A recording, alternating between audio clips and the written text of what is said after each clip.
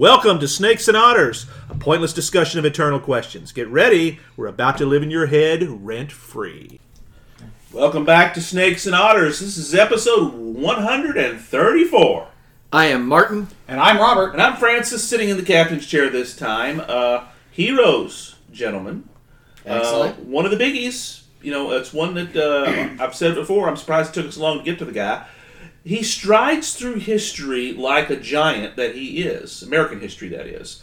And yet he's still accessible. Only 100 years past. Theodore Roosevelt. He's somebody who was somewhat divisive in his lifetime. He's also one of the most... Big personalities are always divisive. In fact, I'm glad you mentioned that. One of the great quotes that I love about him is and it came from one of his daughters. You walked into the room to Roosevelt, and when you left, you had to wring the personality out of your clothes. that sounds like Alice. It is Alice. It is Alice. Yes. And it's an amazing moment. Well, she also said that her papa had to be the baby at every christening, the corpse at every funeral. He had to be the subject of every. He had to be on stage all the time. Yeah. His personality was that huge. Made him more than a few enemies because certain people cannot stand greatness. He's, in a way, that's one. You can actually say that's really a negative trait. It is. That means he's really a massive narcissist. Oh yeah, there's no question he is. Yeah, And power acerbated that for sure. But he was also extremely brilliant. Yeah. He was forward thinking in many ways. He was a prolific writer. Most presidents could never approach the amount of work this man wrote on a daily basis. And we have all of that. And it's an insight into the man 100 years later that we judge him pretty modern, actually. Mm-hmm. We don't give him a lot of passes on, well, that was just the way they thought back then, because he's thinking 50, 60 years ahead. He is concerned about the environment long before the concept of global warming or climate change ever entered our vocabulary. Yes. He is the quintessential conservationist. Yeah, I think in the best way. In the best sense of the word, that's exactly right. He's also somebody who stood up for the little guy. He's a Republican, mind you, at the turn of the century. And it's a shame because nowadays we have to put that disclaimer on there. That's right. Even though it's a shame that we have to, but that didn't need a disclaimer at that time. Not at all. Not at all. Yeah, he was and he wasn't, and then he was again, and he was very consistent with the way he went about things. Now, that's not to say he didn't grow and he didn't get better at it. He busted up all the trusts. All the antitrust legislation that we have today started with him. Yeah. It was not even a thing before him. He signed it, but don't forget, even though he didn't do it in his biggest style, Taft actually brought more suits than Roosevelt did. That's correct. He started the ball. But Roosevelt, being the kind of the publicity man, made sure that everybody knew he was bringing the suits. Correct, because before that, nobody knew that they even should. Yes. They didn't care. And were it not for that legal precedent that they laid down, and that's not saying somebody else might not have done it if he did. Right, because there was obviously a groundswell of support for this. There was. Yeah. But you could easily see us going down the path of oligarchy if he had not intervened with that.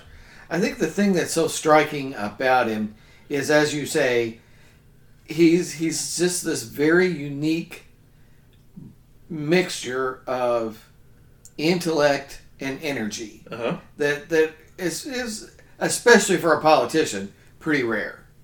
It is. A lot have charisma. I mean, you kind of have to have, that's sort of the price of admission into politics. Right. At least it is now some charisma. Yeah, but he had more than that. Right. Yes, he wasn't an empty suit. Yeah, he could glad hand a line very rapid. I mean, he kind of invented the whole, hey, it's nice to meet you, and shake your hand and move you off to his right, and then shake the next person on the left. He was excellent at stuff like that.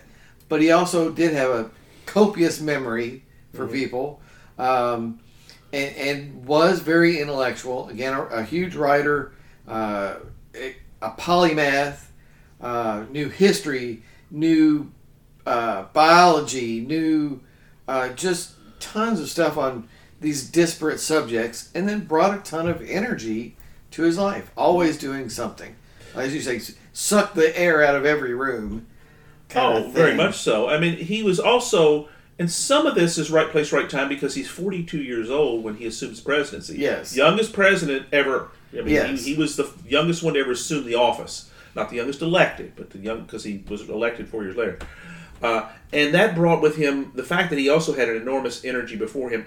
His daughter would say he would, or maybe it was one of his sons, later claimed that he would drink a bathtub full of coffee every day.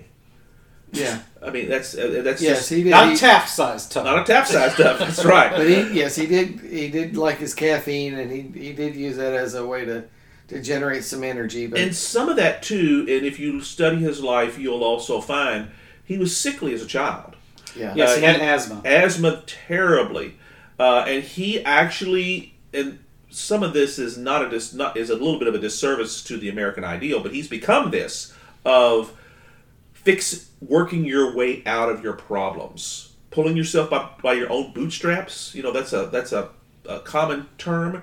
It's a cliche now. It's a cliche, and he's the one that we look to as the example because he did that in a spectacular manner, and because he's such a great self-promoter of him, you know, constantly. Yes. It's become part of, well, just be like Teddy. You know, if Teddy could do that, why can't you? And that's not quite fair to us because Teddy, but Teddy did do that. He really did. I mean, there's not a whole lot when you read about the man that you read like, oh, well, that was just a myth. So, no, that was real. No, he really did because he got all the records. Yeah, but he's not. There's not a whole lot of hyperbole in the actual retelling. That's right. It's surprisingly enough, we find him hard to believe, but we shouldn't, and that's kind of his charm. Mm-hmm. Is because there ain't no other like it. No, one of the things that the more I examine him as we prepare for this, and as you know, I'm really bad about preparing way ahead of time, but and I haven't read the biographies that Martin has sitting next to him, which have been on my list of things to do, and I still haven't done it. I'm really bad about that stuff. It's 3 freaking volumes, the big one, and it's a lot of stuff. It's dense. But reading his quotes, for instance, for the last episode, and just looking at the things he did, Teddy Roosevelt strikes me as the ideal. Not just, man's man kind of a thing. But I like him for so many things. His views on life, the whole in the arena quote. Mm-hmm. The whole thing about taking personal responsibility, and all the stuff we talked about with the quotes. But also, I think he's just a fantastic mix, because he's a progressive. He's a progressive for the time, and I think he's a progressive in the most positive sense of the word. Mm-hmm. Yeah. He's a conservationist in the best sense of the word. I think it's become perverted into the modern green movement. Yet he was also, in a way, he was very much an idealist who acted upon his ideals. In the 1884 That's it. Convention, for the GOP, he actually got the delegates to agree to let one of the temporary chairmen, because there's temporary chairman throughout the entire thing, was a black man. The first African American who had a position of authority in one of the political parties. And it was a passing thing, but it was a landmark thing to have happened. Mm-hmm. Even though this is just 20 years after the end of the Civil War, you think, probably went on. No, it didn't. No. And he didn't do it to make a political point. I mean, he was making a political point in the sense he was trying to block his opponents from doing something, but he didn't do it to score a racially motivated political point. No. And not in the same sense we have things like that go on today. He was very much I believe a man who would take you at face value for who you are, not what you look like. Yeah, you had to earn your way with him. Well, Booker T. Washington is a great example, and Edmund Morris, who wrote, in my opinion, and I know Martin yours too, kind of the quintessential modern biography of him, the 3 volumes when we've talked about, tells the story at the beginning of his presidency, how he hosts Booker T. Washington at the White House, first black man ever hosted there, and Roosevelt... Really? Even before, what about Frederick Douglass? Well, hosted for an official function. A dinner. Like dinner. That's actual correct. dinner. Yeah, Okay. there's a certain piece there. It's kind of like a celebration of him Okay. on his line. And he expended an enormous amount of political capital in a very racist environment. He never did it again. Because it became almost untenable. He took $1 million worth of crap for that at the time. And that's back when $1 million was real money. That's right. This is some serious business here. And he was criticized all over the place, for before he did it and after he did it. But he said later in life, it was he never regretted it. It was the right thing to do. That kind of nails it with what he's doing. Yes. Everything with Roosevelt stems from an underlying principle that is clearly defined and that he lived by. Yeah, right or wrong on any of his principles, because not everybody will agree with anybody's principles. That's right. But he could. But I will at least respect somebody who expresses their principles and lives by them no matter what. Mm-hmm. Because he's doing it from a position of good. He's stating this is a moral good. Here is why, and I will live by it. And I will expect you to live by it too. Yeah. Now, obviously, you could say that, well, somebody like Hitler did the same thing, but his were obviously not moral goods. That's right. There is a difference. Very much so. I wouldn't respect Hitler for living by his principles because his principles sucked. Well, they were based on obvious immoralities. Right. Roosevelt's were not. Exactly. And that's what makes him so appealing. And usually those who opposed him did not oppose him on philosophical grounds, although the race issue was one of those that they did. A lot of it was practicality or financial. Yes. So, the whose trust ox busters was being gored, as they say. would have, those who were part of the trusts, I'm sure, hated him because they were personally affected. That's right. And I'm sure they wouldn't have minded seeing their competitors broken up. But, it's human nature. That principle sounds really good until it affects me. Well, that's right. But that wasn't him. That wasn't Teddy. No. If that's the principle, then that's the principle. And it's one of history's great ironies that he even became president at all. Yes. And Martin, you talked about this. Is the reason he had become a political force. He'd been governor of New York, among several other things. Secretary of the Navy, Undersecretary of the Navy, I think it is. Yes, he was Undersecretary of the Navy at the time when the Secretary of the Navy was kind of an elderly, I'm going to go up to my house in New Hampshire, Theodore, you look out for things. Right, exactly. So he wielded a... De facto, he was doing kind the of work. Wielded a ton of power while he was... But he was in his 30s, too. Police commissioner of New York. That's then he becomes hugely popular after the whole San Juan Hill thing. He is in the paper. He has a ton of, influential friends. So before we get all that, though, I think maybe it's worthwhile to just a few high points of the bio. Oh, good Lord. Where could we possibly start? Well... two pieces. Yes. 2 pieces of background are essential in understanding Roosevelt. We've talked about one, about his weak and sickly nature from birth. Yeah. All right. He adored his father. Yes. He adored his father. Yes. His father was, there was wealth in the family. Roosevelt is one of those old money Dutch names. New York names. Right. So he comes in from privilege. Back in the He worships really both parents. Yes. He's very close to his mother. His mother is a Southerner. Right. Of all things. Mitty Roosevelt, her last name is Bullock. I believe that's right. Yes, yeah. Exactly right. And so he's got all this. He has sisters, and he's never able to achieve well physically because of this asthma and this sickliness that he has. He eventually... And I'm not sure he works on this as a young man. He takes up boxing and things like this, trying to make himself... he takes up sports to really push himself. That's part of it. He also recognizes the value of this in handling the depressive nature that he has. He has depression all of his life, and his strenuous activity is in a non-pharmacological world. That was his only way to work through that. So that's kind of in his background. But the real tragedy, I think, if you want to, you take that guy that's brought himself up, he marries, and his wife dies right after childbirth. And his mother, beloved mother, dies the next day.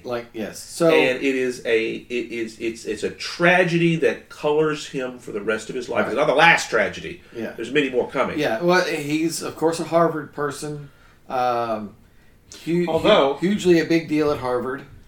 This is one of the things that I loved about reading about him, is he stopped at one point and looked at the benefit of what he got out of being at Harvard and whether or not it was worth it, and decided it wasn't worth it. He didn't. So basically, he thought Harvard was not useful to him. Yeah. That was useful, obviously, for the connections that he would have gotten. Right. Personally speaking, he did not think much of what Harvard did for him. Education, he considered his own education life more so than that. He was well educated. I mean, no question he's well educated. The family took trips around the world, so he's well traveled for an American. Goes to Harvard, meets Alice Lee. She is also part of a well-connected Boston family. He adores her. She does falls madly in love with her. She does, and has has the one child, Alice. Alice Roosevelt, who would marry a congressman, Longworth. And I think there's a building named for him. And she lives a very, very long life. She may have been the last of his children to die. Don't quote me on that, but she certainly lived. She lived all the way, I think, to the 1980s. Yeah, she was. I believe she appeared with Jimmy Carter or something. Right. I mean, she was a force of to herself. She was. Yeah, I mean, she was her, a wit and she was her daddy's daughter. Yeah, she was a real whip. But the loss of his wife and his mother at the same time, he's essentially parked his daughter Alice with his sisters, and said, "I'm out of here. This is more than I can take." It almost destroyed him. He's very Nietzschean. That which does not destroy us makes us stronger. It took some time. And so he disappears from New York and he goes to the Dakotas. Yeah. It has a ranch, and this is kind of where that legend sort of begins of him as this, this rough and tumble rancher. Right. But all of his clothes in the Dakotas were made at a tailor in New York. Right, yeah. He was very much the dude. He was a dandy. But a dandy. But people liked him. Yeah. Because he was able to do what he said he would do. He says, he may look like a fool, but you go out and you try to shoot with him and he'll knock you down. Yeah. Or box with him. Of all things, he got in a bar fight. Yeah. And basically took a beating but got back up. Right. And won the fight. He was very much this is what's right, and that's what's wrong, and if necessary, I'll do whatever it takes to uphold the right. That's correct. That's there's why he's a hero. Whole story of him chasing some kind of bandit or somebody that was wanted on this, like a raft on the river, and a horrible flood and a real mess, and he comes out at the other end of it, and he's fine, and he brings the person into custody. I'm probably misremembering some of these stories. It has been a while since I read all of the Edmund Morris. And we'll just, while we're talking about it, we'll just mention the titles real quick. Sure. The Rise of Theodore Roosevelt is volume 1 that kind of runs all the way up through his election. Up to the election, all through the whole Rough Rider thing. That's the one that covers the real formative times. Theodore Rex is the presidency. Right. This is the top level stuff. This is the best. Yeah. Pulitzer Prize stuff, both of them. And then Colonel Roosevelt is what he liked to be called post-presidency. So this one covers, again, the trip in the Amazon that ruins his health, and the whole African safari. Yeah, and setting up Taft as a successor, and then the breaking with Taft, and the Bull Moose Party and the progressive stuff. And it goes up through the war and the loss of his son Kermit, which was not Kermit. Quentin. Excuse me, Quentin is the one who is killed as a Quentin, flyer. Sorry, Queequeg. Yeah, Queequeg. Yeah. So, because I know we don't like to miss an opportunity to bash President Wilson. Oh, I was wondering if we were going to slide into this. Yes. Take a thwack at that piñata, brother. Well, it's such a low bar. It's kind of hard not to trip over him and smack him in the head when you do. But I would like to point out one thing. If you got to blame Roosevelt for any one thing, to say this is where you screwed up, brother. Yes. Is he got Wilson elected? That's correct. Because if he had thrown his weight behind Taft, not that his weight would have made much difference with Taft, because Taft had enough weight of his own. Yeah. Taft would have beaten Wilson. Yeah. The story, it really damages Roosevelt's legacy because it was seen as it's very selfish. It's Yes, ego. It's very Total ego narcissistic. He didn't feel that Taft was kind of living up to this dream of, Roosevelt being a Part Two. successor. Yeah, and he felt like, well, you know what? Maybe I didn't really serve 2 full terms, and so what with precedent? And I'm going to run, and I'm going to try to run Taft off the ticket. And he didn't. And Taft pulled all the strings because, as we know, the sitting president pretty much controls his party. That's right. Same thing happens in 1976. I mean, groundswell for Reagan, but Ford pulls all the levers and retains the nomination. Well, Taft did the same thing. Yep. Pulled all the levers, got all the procedural votes to go his way. All of his delegates were seated. He gets the nomination. Roosevelt bolts the party, forms the Progressive Party. Bull Moose Party. Yeah. Well, officially it's the Progressive Party. Right. Wasn't He Yeah, gets yeah, okay. he gets shot, of all things. That's right. Yes, that's it. And isn't severely injured, and tells somebody afterwards, "I feel as good as a bull moose," and that's where that name comes from, You're the right. Bull You're Moose right. I Party, forgot and it fractures the GOP. Yep.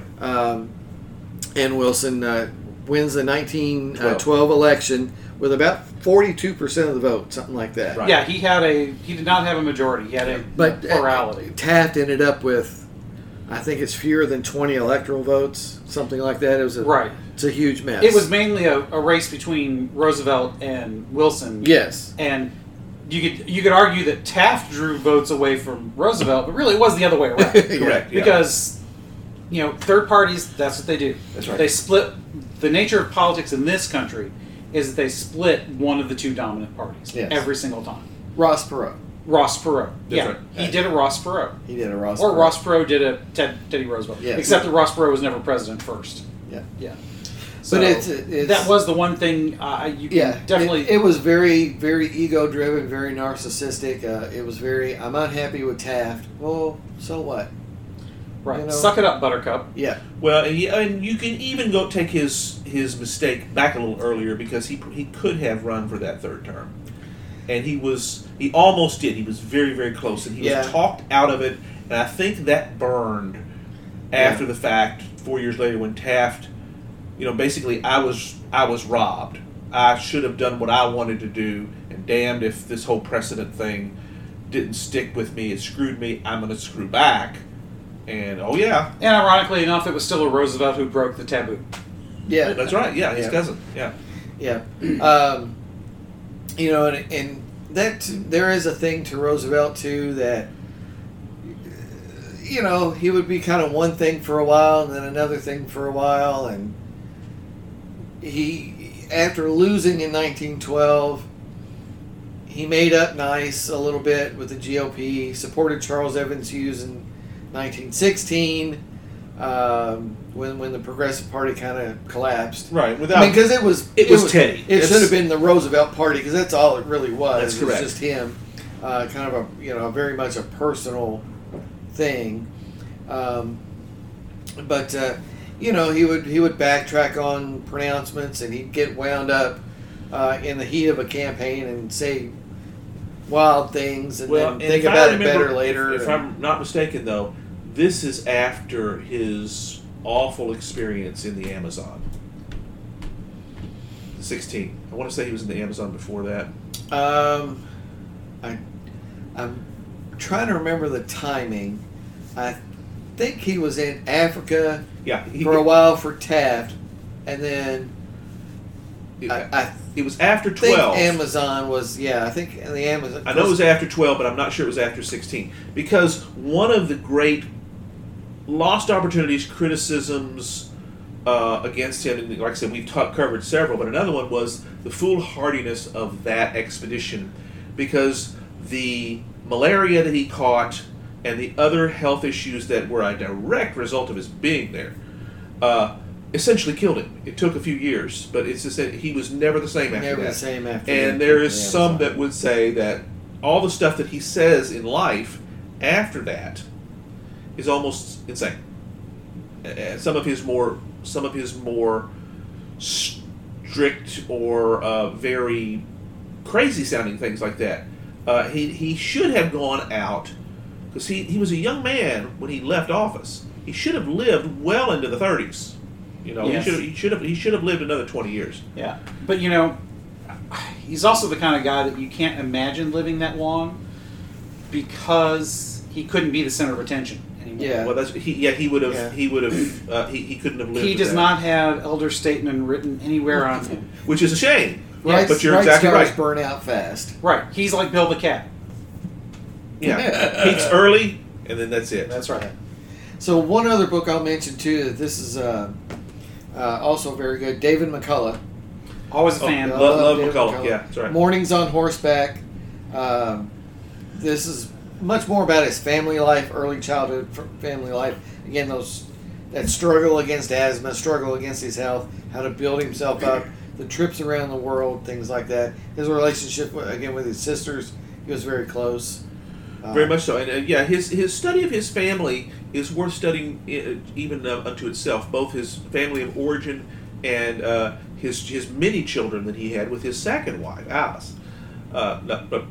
Edith. Sorry, Edith. I knew I was speaking. Edith wrong. saved him.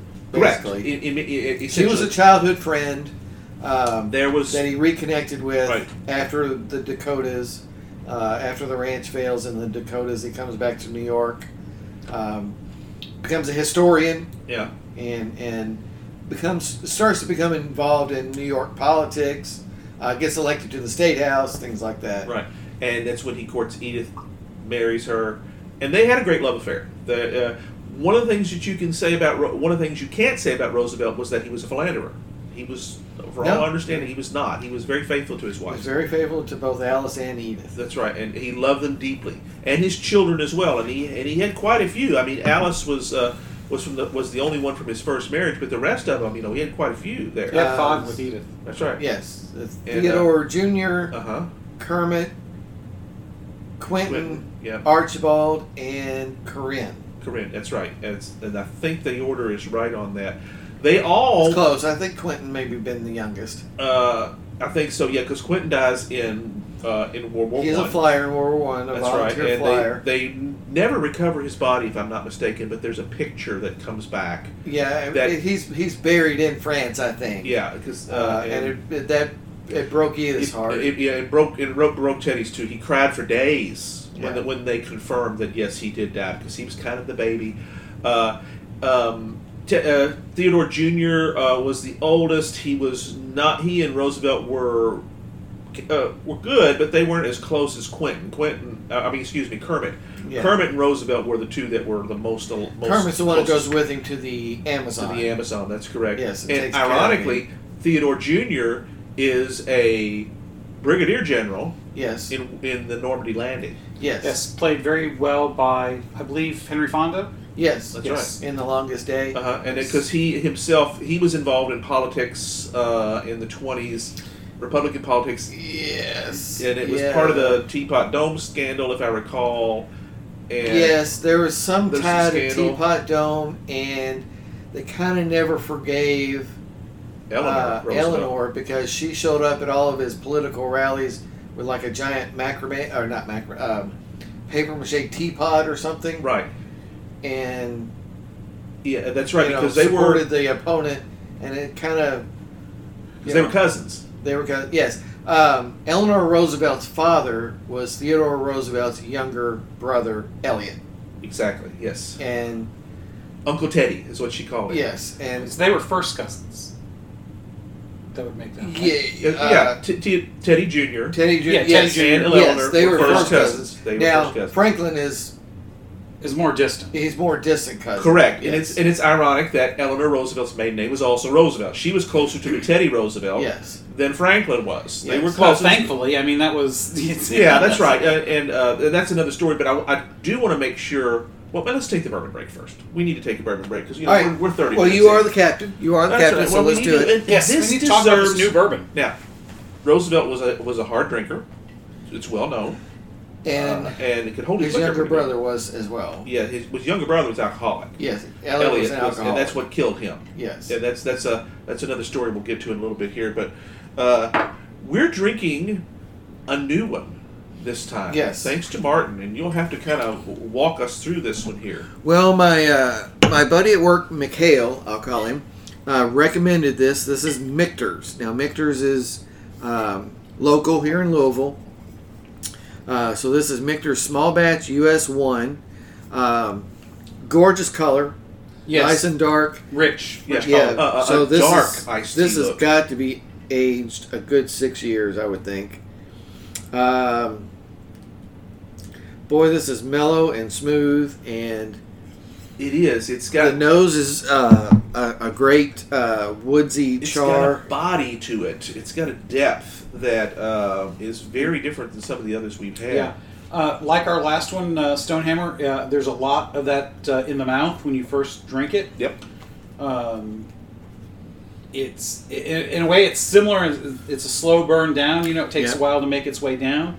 But you're right. It is much smoother. Not to use the wine snob terms, but in a way, I think this is more complex It in the is. sense that there's a little bit more going on. There's with there's the more flavors. going on, more complexity, more woodsy, more a much better nose to it. The It's a little sweet. Yes, It's a little very sweet, especially on the first taste. Yes. It was not at all like the Stonehammer that had that almost medicinal type to it. I didn't mind it. Wow, look at you gulp. Whoa, you threw that bad boy down there, Mark. yeah, that's good stuff. Yes, while it is a sipping bourbon class, It is. like we talked about with the Stonehammer, Yep. don't sip in small sips. Otherwise, you don't really, because you need to cover the tongue. I think. Yeah. You need to get a mouthful. You get some of that in there and get to chewing it. Yeah. And maybe that's just we just don't know what we're doing as well as we should. Well, there is something to that. We are always learning. That's Yeah. right. Always learning, and I'm more than happy to learn new things. And it's in a way, it's almost better to learn them by accident because we're just funning around. That's right. Because it's such a wow, this is great kind of moment. Well, then you when we do. appreciate what you've learned. Yes. As opposed to being taught something and just never knowing any Yeah. different. Yeah. Right. Yeah, I'm happy to admit I'm still pretty much a beginner at this whole bourbon Absolutely. thing. Yes. And yet we've got 134 episodes worth of. Well, we but haven't this been a is- bourbon break in every single episode, have we? Well, But we haven't tried as many different ones throughout we the have that is episode. certain. We've had a ourselves- lot of repeats. Well, yeah, because we don't drink it that much. We're not constantly buying a new bottle every time. My God, that would be expensive. Well, we don't get together often enough just to hang out to get through our. Because really, let's face it, this is the only time we tend to get together. Well, the only thing that keeps my bourbon rotating is my brother-in-law's, but that's okay. Yeah. But the good stuff I won't let them have. So. Well, I guarantee that we will have some bourbon again this evening Oh, okay. Well, because Brother D yeah. will definitely have bourbon on hand. Well, there we go. Matter of fact, your wife will be very pleased because he is a fan of Angel's Envy. Oh well, I'll have so to. he will likely have some there. Well, she will love that because that's her. That is my dear, lovely wife. That is her brand, and it's got. We drank it one early episode before Yes. we were told, "Keep thy hands off by your own, smarty pants." So we've not had Angels Envy since that first Yes, time. listeners know that story well because it's well worth telling. That's right. Well, we've talked about it a few times. That's right, Yes. and I get it because we chugged her down. We didn't. We did. Used it, I think maybe we may have used it in 2 episodes, but it was practically gone. Well, that one's a fun bourbon. Love it. Absolutely. It's one that is very much not in the mouth and it's a throat into the stomach is Oh, where you got really. the cork sound on there, dude. Come on, yeah, that's right. Well, as I Do it said again. earlier, that's a great sound. It is. That's right. I'm it's taking me a minute to get licorice. Licorice? I'm getting a little. I guess maybe it's the aftertaste, but I'm getting a little licorice out of this Really? Michter's. Like as in black licorice? Yeah, just a See, I'm not touch. getting black because I can't stand black licorice personally. The I guess licorice. because I'm feeling the sharpness of it more. It's a good To word. me, is overpowering the sweetness. One thing I do find interesting as far as the texture goes, it's. I don't know what the appropriate word would be in the bourbon world, but it's almost oily or slimy. Those have negative connotations. You don't mean that. Right, and I Yeah. don't mean that, but there's a texture that's almost like if there's a coating A to the bourbon. thickness? the mouthfeel has more. There's more to it. It's not as thin. That's right. Right, Yeah, it's definitely not as thin. That's right. Well, I can tell you because I've drank a bit of it here, and I let it lay, and I'm still tasting the sweetness aftertaste minutes later in my mouth. Yes. Yeah. That's unusual. Usually they don't. At best, you get a sting from the alcohol in your mouth. Yeah. Not this sweet taste. So there's another point for this. Yeah. One. So again, there's a really nice char on the nose at the first scent of it, and licorice is that's a flavor that's related to a lot of spices. So you get their spice, their sweet. It's a very adult flavor. You know Most what? kids Yeah. don't even like it. I get your licorice when I sniff it. Really? Not Try in this. taste so much, but I am getting it when I sniff it. I can see that. Yeah, just taking a whiff as we speak. Yeah. Because I think Get it up the in there. sharpness overpowers the. Because to me the sweetness comes after it's had a chance to go through just a little bit. Yeah, put your but nose yeah. into that thing, and there's a powerful Yeah, waft. it's very Makes very me cough. woodsy, smooth. You know, that'd make a good candle smell. My wife bought a bourbon candle. It's a bourbon vanilla. So I don't know what the hell it is, but you can smell the bourbon. I love it. That's There you very go. nice. Yeah, I it's good. absolutely like that. So yeah, the Michter's. This is this is a price point we're not usually at. It is a little bit higher. You're talking about $50, 45, 50, something like that. I think it usually retails at around 48. Yeah. I got it less than that because Martins are thrifty. Well, there, whatever gets you there. That's right. Well, and that's fair because we redundant. we don't I'm buy a good lot at of high-end Pulling bourbons. pulling pennies. Yeah. So yes, this one is a little bit higher price point than we usually are, other than Yeah. double oaked. Right, the double oak doesn't say is probably the list price is $59. You can usually find it on sale for $49. Yeah. So- In a very rare case, you can find it less. So this would be a very comparable price point. This Michter's, it's advertised as a pre-Revolutionary War recipe, and again, it must be very well aged. It's dark and beautiful, but Yes. again, good char, a little licorice hint.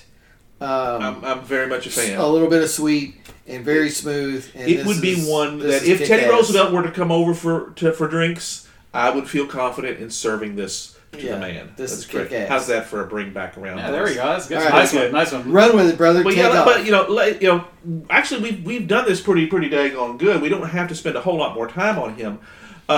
His family life was very important. Yeah. We didn't talk about the Panama Canal. You have to talk about You that. have to talk about the Panama Canal because It's visionary. It's visionary. It's also it's very American in the fact that we take something that nobody else had the vision or the will to complete. The French had already flamed French- out trying. Right, Exactly. at the Tucalebra, the cut. there. Yes. Yeah, we changed all that, And that was in Nicaragua. Yes. And we decided that, and some of this is stemming off the Monroe Doctrine, kind of. Yeah. Like, well, if it's going to be done, damn it, we should do it. Right. And this is also Roosevelt in his greediest saying, yeah, and now it's mine. Right. It was called his folly for many cases because guys that had gone into here, from the French in particular, what flamed them out is yellow fever and, disease. Yes. It just rampant Yeah. through there. You can't make it happen, even though it's only, 2 miles in the end to get through that isthmus. He brought the enormous industrial yeah. might of Yeah. America. Only Americans would. It's not entirely true because there are canals other places, but it is so American to actually change the train of continents to suit our economic whims. Well, that's true, and there's a lot of truth in Yeah. it because the Panama Canal was huge for all sorts of reasons, but one of the biggest is this is pre-World War I, very much pre-World War I, where we are still seen as those idiot bastards over there in America that don't know any, the hillbillies, the hicks, the cowboys. Right. We're a world power because we are now a colonial power. That's right. We've defeated Spain. We've removed them from the ranks of That certainly of helped. power. Roosevelt's Great White Fleet, which is actually under McKinley when he was Naval Secretary. Naval Secretary. So that's all those things put into play. This moment, one of the reasons that Teddy wanted to do it more than anything else is we're going to show the world we are just as good, if not We better. can do anything We you can can do. do. We can do like the old song. We can do anything you can do, but we can do it better. Yeah. And damned if you didn't. Yeah, because there's so much going on with the Panama Canal. When you cut across the two oceans like that, it's trade and all of that. Which we are now But the it's- arbiters of. Yeah, it's military as well, and it cuts 30 days off the trip That's correct. to the West Coast. I mean, this is a huge deal. And yeah, okay, he kind of buffaloed Colombia, but they had their chances. Well, yeah. You know, they were offered a lot. Here, take money. It's cool. Take all this money. Well, no, that's not enough. Well, that's all there's going to be because it's a lot. Yeah. And, you know, there were chances to do this in ways that didn't kind of just stampede Colombia, but There True, was but some on the that- other hand, it probably would not have gotten done yeah. if he had not taken charge. Yeah. Well, the leadership qualities that he had were enormous. We've not really talked a lot about that, but that strength of personality, some would call it being a bully, Yes. but it may be a bully, but if it's for the right reason on the end. Yeah, I know. I'm that's what I'm wanting to see. You're Is teetering on the edge there. Teetering But on I the mean, edge. it was, Your toes are getting It- wet. it- And you're it was- waist deep already. That's it right. was something that needed to be done. and he had- Obviously, he wasn't the only one who had this vision. As we said, the French had already flamed out 20 years prior. in this very spot. No, the French had done it in Nicaragua. that's right. It was a different place. Okay. Yeah, it was a similar place. Oh. It was close. Okay, so we bought the rights to even attempt it Correct. from them. They had the rights to make an attempt Right.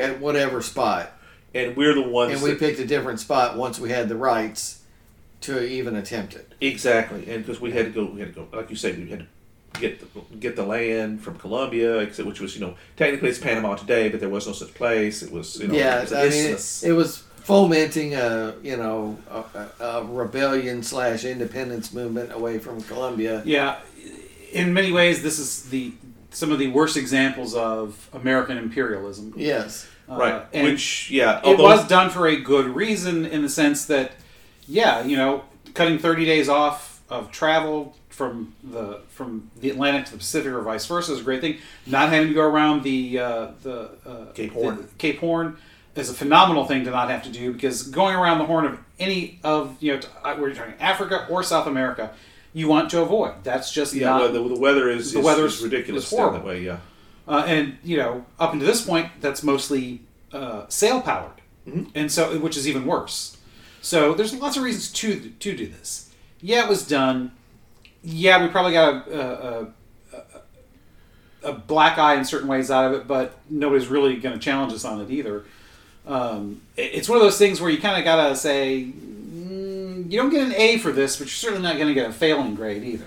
Yeah. well, that's right. Well, and Panama came into existence because of this, because we basically backed that sword. So you want to, hey, if you let us have it, we'll help you get away from those Colombians down there. And sure enough, Is that a good thing though? well, that's correct. That's one of the reasons why we are probably not vilified for what we did compared to what most European approaches were in, say, Africa. The Belgian Congo, for goodness sakes. I mean, we've spoken about that many times, and that was, Leopold was, one of the great scumbags. In fact, we're going to do a series one of these days on the great scumbags. History's dirtbags. Yeah, history's dirtbags. That's Oh something yeah. we've been Yeah, talking about. I don't have Leopold in the list, but he He certainly belongs. deserves it. He belongs. Yeah, Yeah. definitely. Yeah, I mean, Dante's Inferno, he's definitely up to his lips. Yeah, I'm totally with you on that one. Yeah. So one of the things that I want to look big picture.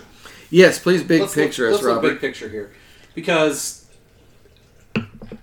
there are fascinating things about the man for a lot of reasons. In many ways, he has straddled eras in the same way our generation has. Yes. yes. So and only it was more stark with what He's he the did, first obviously. Gen Xer. Yeah, he's the first Gen Xer. He is the prototypical Gen Xer. In many ways, that's very true when you think about some of our traits. I mean, if you look you know. at generational ebbs and flows, he fits in with that same model. Yeah. I mean, he very much would have been at home with a lot of the stuff that we grew up with, but he also would have decried a lot of it as well. Yeah. But he straddled the transition from the agrarian, mostly rural America to the more modern industrial America. Yes. The Industrial Revolution was well underway by the time he became president, but he was in politics during the height of it when it first got started. He understood it probably more than almost anyone else. Probably so. From a big picture world standpoint. Yes. Yes. He always had the whole global aspect in his mind. Well, and that's kind of the other thing. He's he straddled those two eras, and he was comfortable in either one. And he also understood both the good and the excesses of both. That's why he was big on the antitrust. Mm-hmm. He saw that the excesses were there and that they did not serve the common good. And that's where his progressivism I can admire. Where something does not serve the common good, he was against it. And not so that the government could come in and take it over and fix it, but so that, he was using the government to reset the playing field in many ways. Now, whether it was properly reset, we can certainly argue. Right. But that was the intent. Yeah. And I find that very admirable. Was to try to make it fair for everybody. Yeah. Now, he probably wasn't. He probably didn't even have in mind a perfect fairness. But if there's a glaring problem, by God, we need to get rid of that problem. And I certainly admire that. He certainly set up, though, in many ways, I think, pardon me, the precedent for the worst excesses that we see in government today. Government interventions, government overreach, all those sorts of things, because he was the first big government president.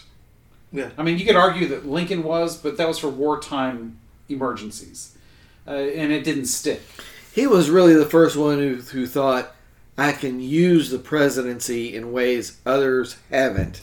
Yes. To try to address things in the public eye. Right. And certain things started under him that may not have come to full fruition until Taft and later. Things like the Federal Reserve. Mm-hmm. All those kinds of things started, which were seen as progressive things at the time, turned out to not be very progressive at all by today's time. But then again, a lot of things that people call progressive today are not really progressive in the classical sense. Right. But a lot of those things that we take for granted in the modern life have their origins in him and his presidency. His influence. Yeah, I'm glad you mentioned that because, he did a lot of things first. Yeah. That we take as normative today. Exactly. Now, others may have expanded upon them and be more famous for them because obviously the later Roosevelt, Franklin, is more known for expansive government. But Franklin Roosevelt never could have done what he did if Teddy Roosevelt had not done the trust busting, some of those things then. Completely. To make the government an interventionist force. Yes. Yeah. Because the government really did not, up until that point, did not get involved in a lot of things unless it was issues between states. Big things. Yeah. This is when the Supreme Court really became a power unto itself, starting in the 20th century. Again, it all starts with Roosevelt. For good or ill, and maybe it was inevitable that these things would eventually come, because at some point, the hierarchies are going to, because everything is a hierarchy. Human nature creates hierarchies. That's just the way things are. Right. And the tendency will always be for greater and greater wealth and power to be concentrated in a smaller number of hands.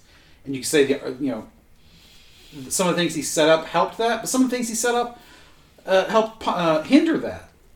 So in that sense, nobody could have seen what would come 100 years later. But right. A lot of the roots, for good or ill, go to Teddy, which I find fascinating personally. Yeah, that's one of the more reasons to really like him. Before we end up here, though, I do want to make sure I give a shout out to. We've talked about the books you should read. McCulloch and Edwin Morris is one of the very, very best. Time well spent would be, for all of these subjects we've talked about, is Ken Burns's The Roosevelts. 6-part series. Yeah, that's another Ken Burns. Has he done? Has he done? Is there anything he has not done a 6-part series on? Well, because every time we talk, there's another. Hemingway was 3, but yes. Well, all right, a multi-part series. I got to watch a Hemingway. I got to watch a Roosevelt, and I got to watch a Mark Twain. That's right, 2-part Twain. But see, the Roosevelts it starts with Teddy and Eleanor in many ways because she's a small child, and morphs into Franklin and ends with Eleanor because she's the last one passed away. So it's the whole, all 3 of those very powerful people and the families and the world that surrounded them. And as we know, we're big fans of Ken Burns. He did a spectacular job, as always, with this. It's well worth your time, folks.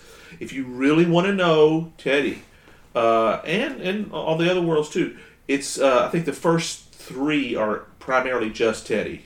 Of course, Eleanor's kind of built into it, and it slowly moves away from that. Yeah. And it was really, damn, it's good. But yeah, it goes into depth with all these things. The coal strike, all these other little pieces we don't even have time to even just skim over. Oh yeah, we didn't talk about the Nobel Prize and the Russo-Japanese War. Yeah. And again, you talk about these interesting historical arcs. He's a young man or a young boy when Lincoln's killed. Yep. He watches Lincoln's funeral procession through New York from a window of his home. Yep. So he's there when, an impressionable boy when Lincoln's killed. He's a young adult coming into his own when Garfield is killed, and he's vice president when McKinley's killed. That's right. So this and was himself shot. Yeah, and so damn tough he survived. Yeah, and again this Roosevelt, he's shot. The crowd jumps the assassin, the would-be assassin, and he says, "Hold on to him till the police come." Yeah, because they're going to drag the guy off and hang him. Well, absolutely. Because they just watched him shoot an ex-president. That's right. It's like there's kind of no question about guilt here, but Roosevelt forestalls a lynching of this guy and says, "Hold on, wait till the police get here." That's right. And they put him into custody. Had the aim been more accurate, the ending would have been different in that. Yeah. I'm sure. They hid his folded up speech in his pocket. I think it is. It is in his eyeglass case. Yeah, in his eyeglass case. Yeah. So that's what saved his life. Yeah. That and the low muzzle velocity of low the caliber weapons of the time. Yeah. Right. Because that's important. It is. That's important. All it's a small caliber weapon. All right. Well, so speaking of small calibers, we'll end this now. No, that's we're not talking about such things like that. Speaking of weapons, speaking of weapons and things like that, we've got to go and land this plane and make sure that we're talking about next time. You guys ready? Yes, please. Tell us what's next time. It's Christmas time, boys. Jingle bells and presents and wrapping and tinsel. That's right. We always do a Christmas episode. And crazy lines in December, our stores. pop culture, we always do something Christmas related. And it's Robert's idea this time. We're going to talk about St. Nicholas. Yes. And his history. I'll be captain. And Robert will be captaining. And I think the title of it is Punching Heretics. I actually have a longer title for that. It is, Hi, I'm St. Nicholas. I'm here to give out presents and punch heretics, and I'm fresh out of presents. Okay, there we go.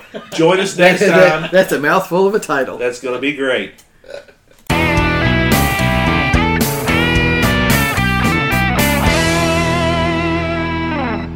Hope you enjoyed another pointless discussion of eternal questions.